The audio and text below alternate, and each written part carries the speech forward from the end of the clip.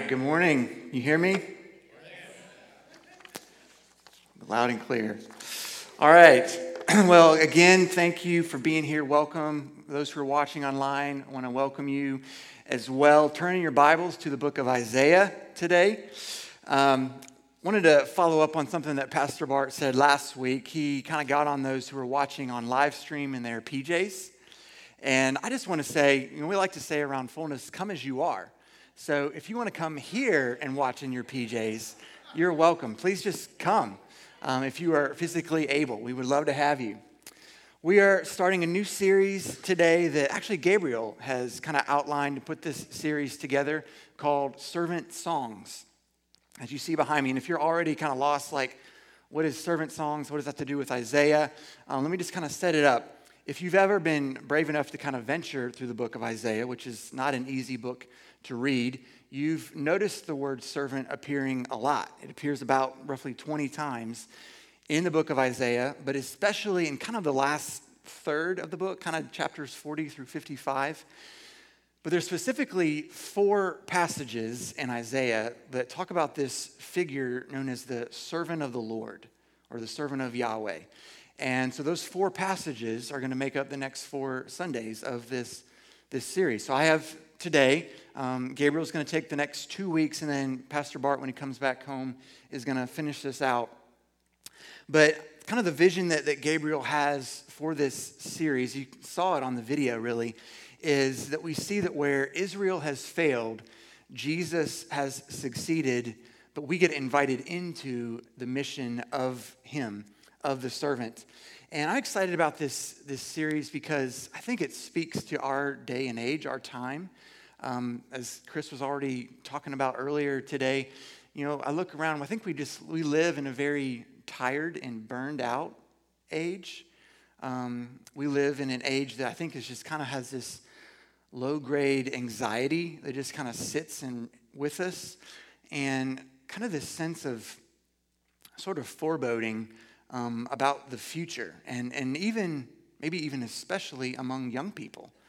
I saw just recently, just a few days ago, I can't remember where I read it, but I saw a story of it's becoming a thing apparently that more and more young guys, like I'm talking guys in their 20s or 30s, are getting surgeries to make themselves sterile because they don't want to bring kids into the world. They have that low of a view of the future of our world.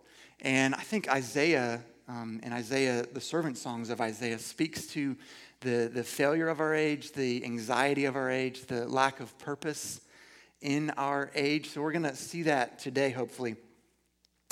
Turn with me to the chapter of Isaiah 49 is where we're going to be today. Isaiah 49, verses 1 through 6. As you're turning there, I wanted to share kind of a fun quote by the famous reformer, Martin Luther. And he says this, talking about the prophets, the Old Testament prophets. He says, they have a queer way of talking, like people who, instead of proceeding in an orderly manner, ramble off from one thing to the next so that you cannot make head or tail of them or see what they are getting at. So if you've ever been confused reading the prophets, you're in good company. You're with Martin Luther. Let's read, though, Isaiah 49, starting in verse 1. We're going to go to verse 6. Oops, Caroline, can you go back? I went too far. Thank you. All right. So he says, listen to me, O coastlands, and give attention, you peoples from afar. The Lord called me from the womb, from the body of my mother, he named my name. He made my mouth like a sharp sword. In the shadow of his hand, he hid me. He made me a polished arrow. In his quiver, he hid me away. And he said to me, you are my servant, Israel, in whom I will be glorified. But I said, I have labored in vain. I have spent my strength for nothing in vanity. Yet surely my right is with the Lord, and my recompense with my God. And now the Lord says, he who formed me from the womb to be his servant, to bring Jacob back to him, and that Israel might be gathered to him, for I am honored in the eyes of the Lord, and my God has become my strength. He says, It is too light a thing that you should be my servant to raise up the tribes of Jacob and to bring back the preserved of Israel. I will make you as a light for the nations, that my salvation may reach to the end of the earth. Now, at first glance, it seems like a relatively straightforward passage. You kind of have almost this autobiography that this whoever's speaking is giving, that from my womb the Lord called me. He made my words kind of sharp like a sword. He covered me and hid me like a precious weapon. But then he kind of responds back to the Lord saying, but my labor's been in vain. But then the Lord responds back to him, kind of reassures, no, you are my favored servant, and you are going to bring the people of Israel back to me. But he says, but that's too light a thing. I have a much bigger plan in mind. You're going to be a light to the nations. You're going to spread my salvation to the ends of the earth. But I would offer to you that this is a surprising passage. I think that the original hearers of it would have been a little surprised by what is implying. And I think even more so that it is surprising in the way that it is used later on in Scripture. So to read it rightly, I think we have to be surprised by it, to see the surprise in it. And that's why I'm calling today's message a song of surprise. So we're going to look at 3 surprises from this passage and how it connects to who we are today. And first is this, surprise number 1, is Israel's failure and mine. Israel's failure and mine. Now, it's always important when you're looking at any passage, but maybe even more so an Old Testament passage, is to keep the literary context in mind. What do I mean by that when I say literary context? I mean, basically, why does Isaiah 49 follow Isaiah 48? What happens before that kind of sets up how we are to read this chapter? In Isaiah 48, the previous chapter is basically saying that Israel, the nation of Israel, has failed to be all that God called her to be. It starts out, here's just verse 1 of the chapter. It says, "Hear this, O Jacob, O house of Jacob, who are called by the name of Israel, who came from the waters of Judah, who swear by the name of the Lord and confess the God of Israel, but not in truth or right." And the chapter is going to go on to basically say that because of her obstinate rebellion, because of her disobedience, because of her idolatry, Israel has failed in every way to be what God called her to be. And so she has been sent into exile. But God says, I'm going to defer my anger from you. I'm not going to just leave you there. And in light of this, though, in light of this idea that Israel has failed and fallen short to be what God has called her to be, you're free to disagree, but I find it hard to believe that when Isaiah says, back to our passage in Isaiah 49:3, "You are my servant Israel, in whom I will be glorified," that he's not talking about the Old Testament nation of Israel.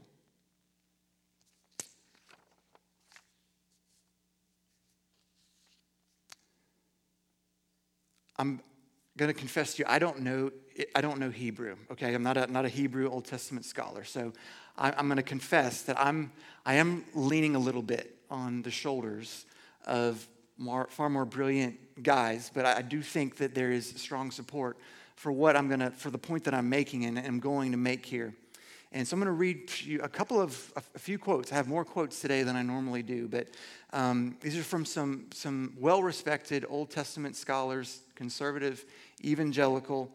But one guy, a guy named the name of John Goldingay, says, talking about this passage, he says, the naming of this servant figure, Israel, means that, quote, Israel in exile is not really capable at that moment of living up to what it means to be Israel. Another scholar, Alec Mottier, goes even further, and he says, naming this servant figure Israel is about, quote, more than just Israel's incapacity to live up to an ideal, rather the forfeiture of all rights to the name. Israel has failed to be what God has called her to be. And so let's take that back now to our time, to our moment in history. You know, we could be very easy to take this to a place of just talking about how the church has failed to be what God has called her to be. We could talk about that for a long time, but I don't really want to go there. I don't want to just to be a church bashing time. I want to make it more personal, because I would guess that there are people watching and who are here that would feel like you have failed to be all that God has called you to be. And to just speak to the men for a second. You may exude outward confidence. A lot of guys do, but I would guess that in your secret moments, your secret thoughts, that you have thoughts of feeling like, I have fallen short, I have failed.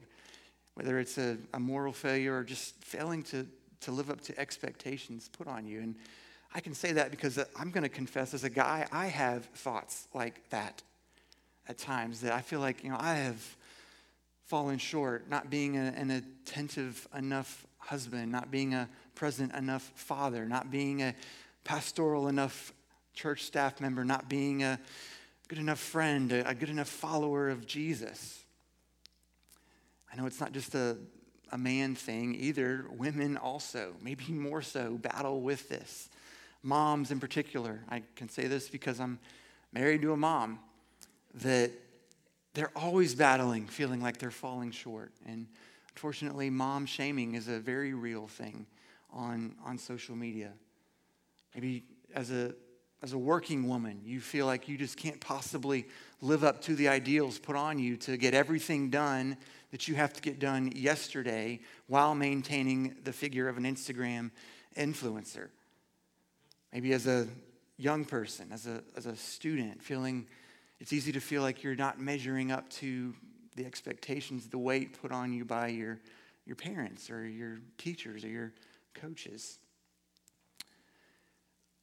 I grew up, many know, I grew up the son of a college baseball coach. My dad, long time college baseball coach here in Birmingham, and very well known, very famous, just respected in the greater Birmingham area, in the state of Alabama, really around the southeast.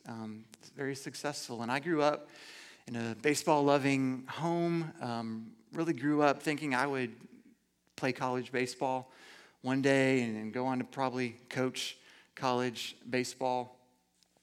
But as I got older, into my teen years, I started feeling this pressure to live up to really the name that I was carrying, what I was wearing on my back, on my jersey. And I want to be crystal clear that my dad never put this pressure on me. He was always very, very supportive, very encouraging, very loving.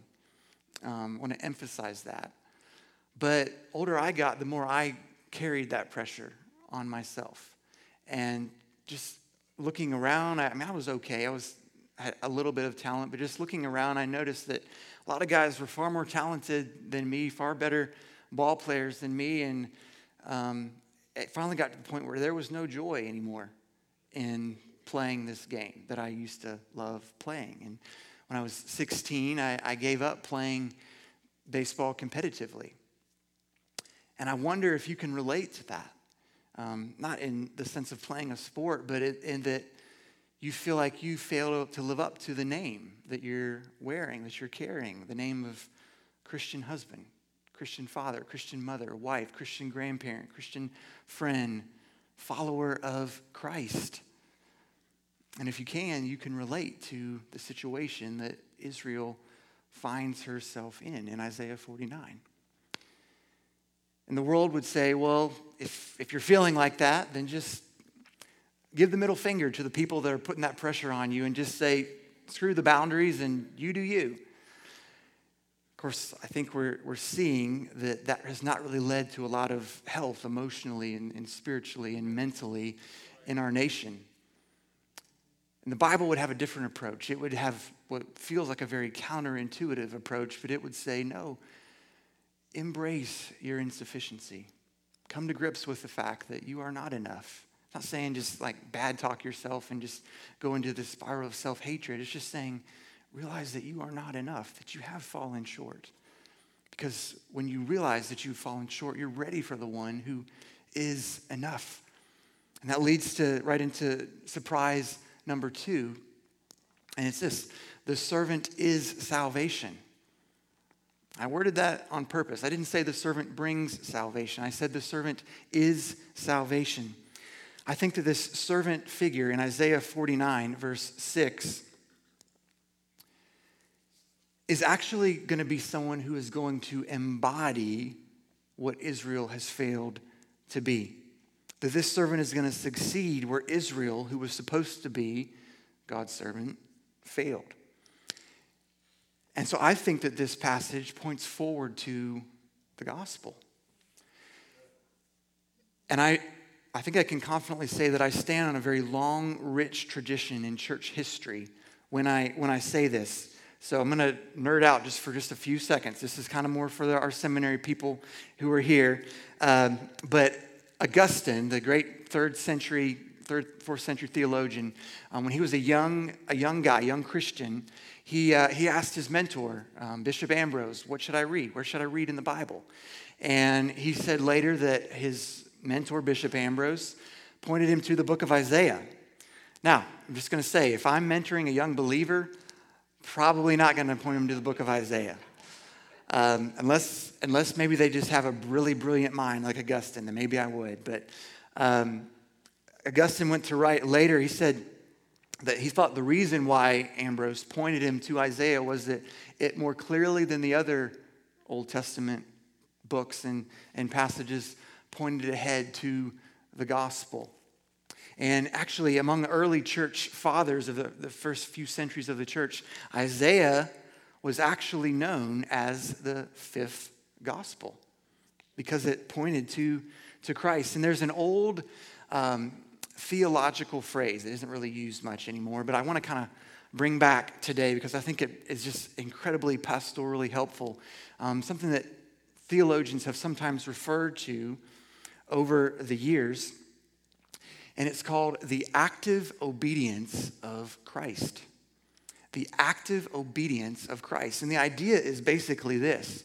The gospel is more than just Jesus dying to pay the price for your sins, to remove away guilt, to clear you of that. Even though that is gloriously true. And as Pastor Bart said last week, you can't take that away from the gospel or you lose the gospel. But the active obedience of Christ is this idea that where you have failed, where you have fallen short, where you have disobeyed, Christ has perfectly obeyed the law, the expectations of God in your place. That where Adam failed to be all that God called him to be, Christ has succeeded. That where Israel failed to be all that God called her to be, them to be, Christ has succeeded. That where you have failed to be all that God calls you to be, Christ has succeeded. Where I have failed, Christ has succeeded. And it goes beyond this idea that you're just like, you're brought into this state where you're sort of like, you're fine. You've had the negative stuff taken away, but you're kind of in this neutral state where you're okay with God, but not really more than that. No, it goes far beyond that. It's this idea that Christ's perfect obedience is thought of as if it is belonging to you. And when Christ looks on you, who've put your trust in Christ, that he looks at you with the same pleasure that he looks at Jesus because he thinks of Jesus' obedience as belonging to you. Can I get an amen? Amen.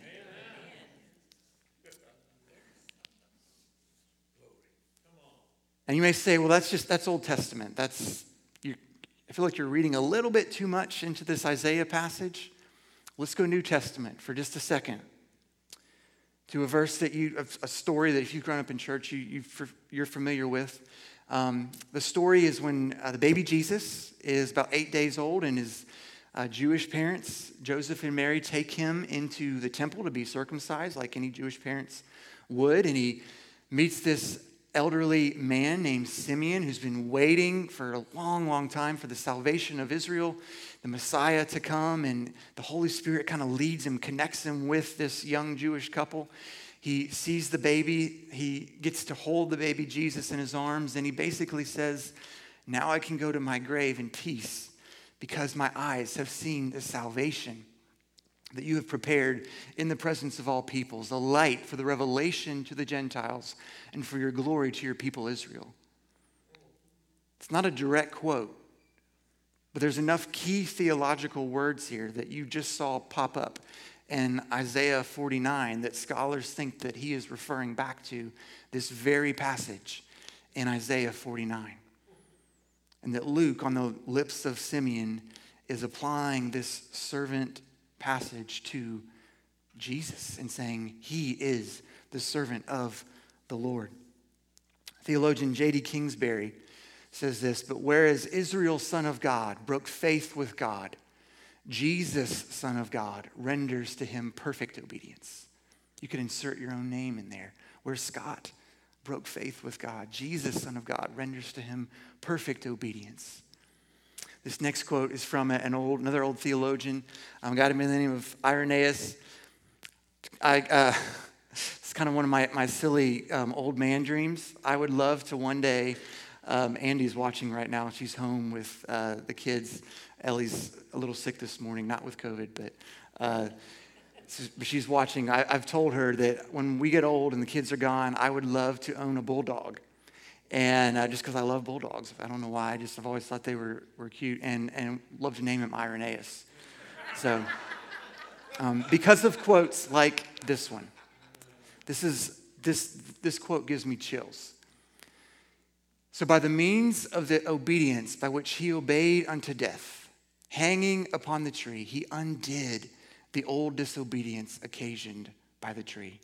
You get what he's saying? He's basically summing up the whole Bible in this one quote.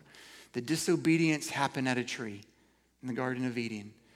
And that disobedience is undone by the obedience of Christ at the tree. But I wanted to just draw your attention to this concept of old disobedience being undone by the obedience of Christ. And the idea is that your disobedience, when you place your trust in Christ, it is undone, not erased as if it doesn't exist, but covered with the obedience of Christ. And you are viewed as having the obedience of Christ. And I know for those who have been around the gospel for a long time, it's easy to just go, well, yeah, that's the gospel. But sometimes it's helpful to kind of put on the lenses of more of the outsider, of the person that has just been really inundated with the thoughts and spirit of our age. And I was trying to do that a few days ago in thinking about this concept of the active obedience of Christ, and just started thinking, to many, this frankly just sounds too good to be true. Like, we believe that because of what some guy did 2,000 years ago, that our mess ups can be somehow covered and we're now good with the creator of the universe? I mean, really? That sounds too good to be true. And that may be you. You may be, if you're honest, you may be saying, yes, when I'm speaking, I believe it.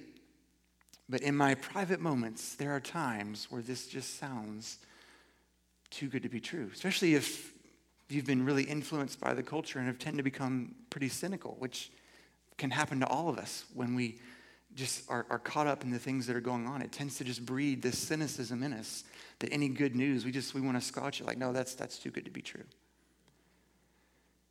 And I want to say to you, if you're here and that's kind of more your thoughts, or even if you're watching online, it sounds too good to be true, I can sympathize with you, because there are moments where, if I'm honest, I'm like, this sounds too good to be true. And I'm not going to try to argue with you. I'm not going to try to intellectually prove that it's true.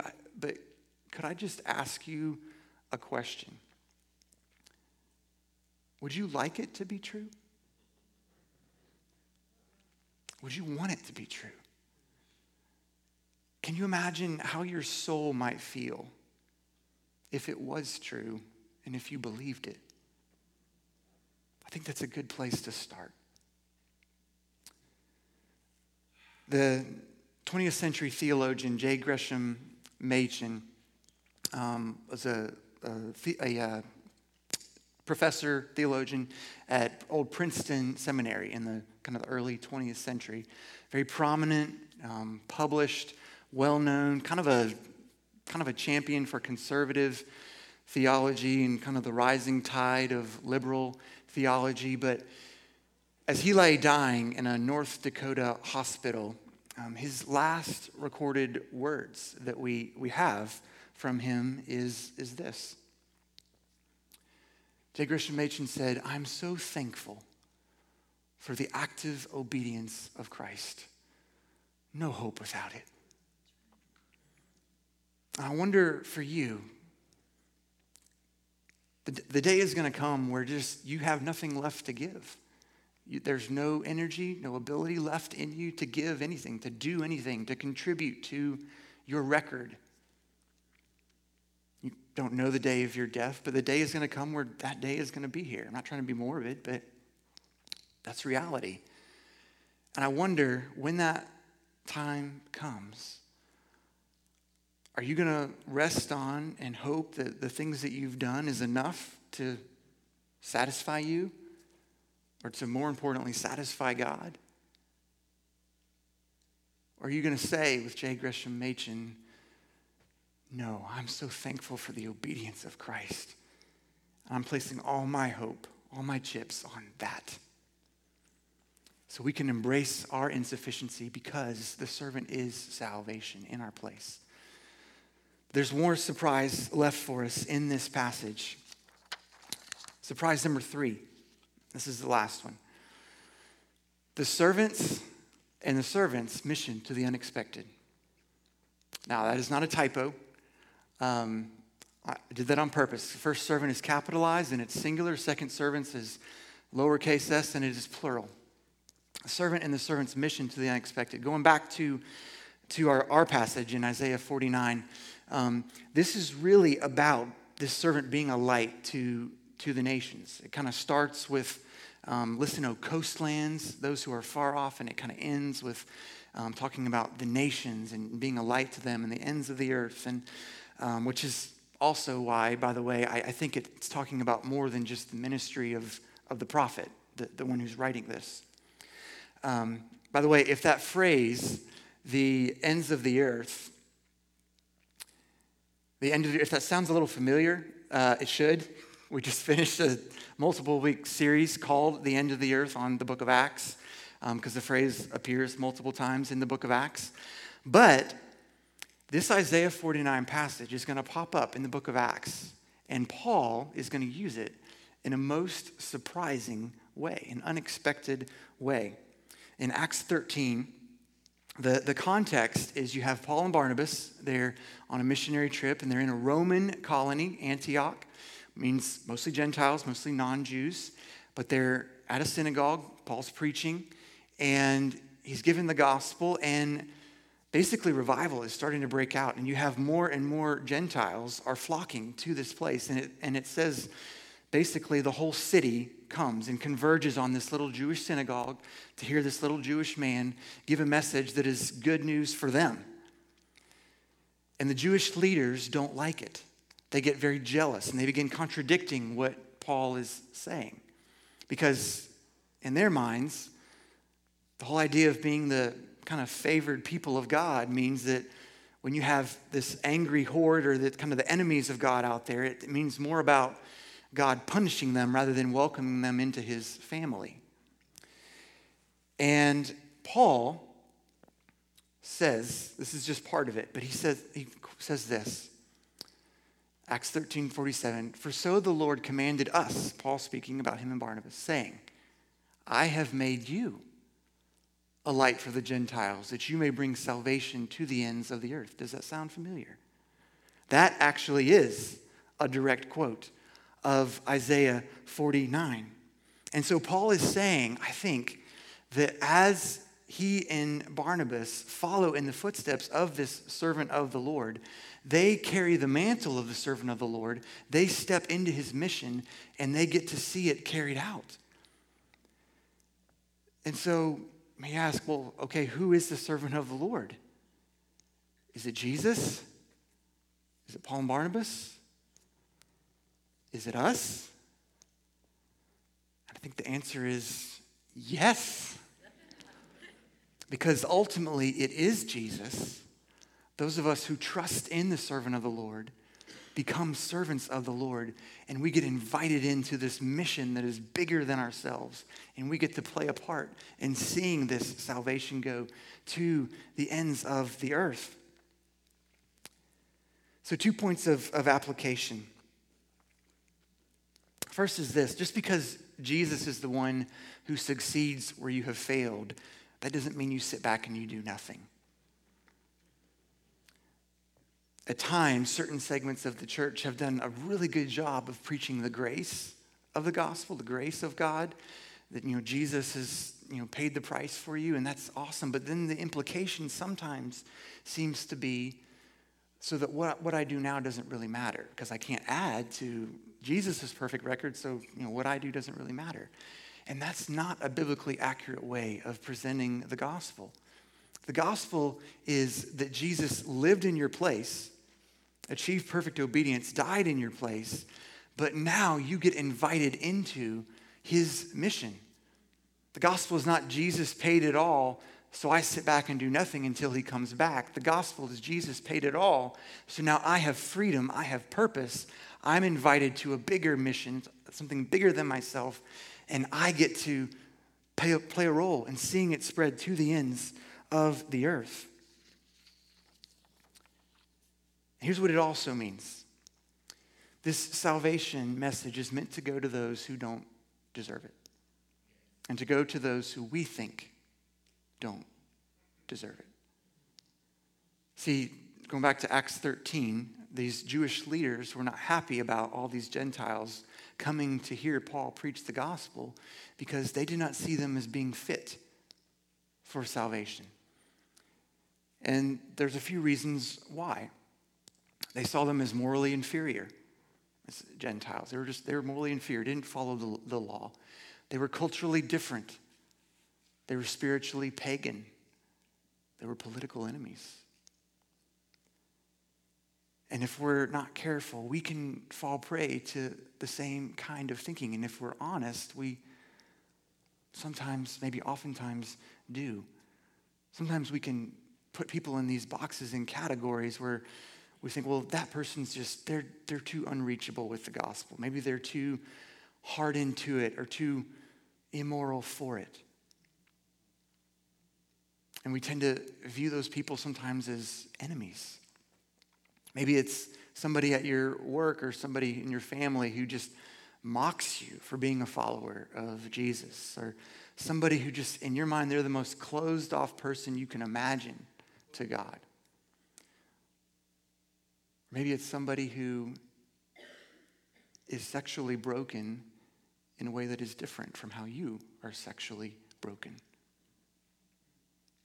Or maybe it's somebody who would hold to, a group of people that would hold to cultural and political agendas that you see as just so anti-God that you would rather God destroy them than save them, if you're honest. And we can view them as enemies.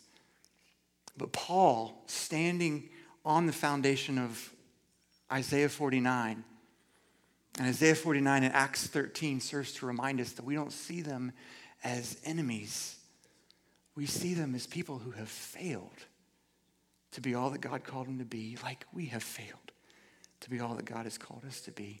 And if the obedience of Christ is good enough and sufficient enough to cover your disobedience, then it is good enough and sufficient enough to cover their disobedience too. And so I'd like to ask Craig and the team to come back up now and play. We're going to enter into communion here in just a minute, but here's how I would like to sort of end the message part of today. If you feel comfortable, would you mind closing your eyes? And we're just going to pray for a minute. And I just want to ask you to picture if there's someone that comes to your mind who, or a group of people or one person or whoever who you would say you've kind of put them in this category where they're unreachable with the gospel. Maybe it's, like I said, somebody that you know, or a group of people that you view that way, and we're just going to pray.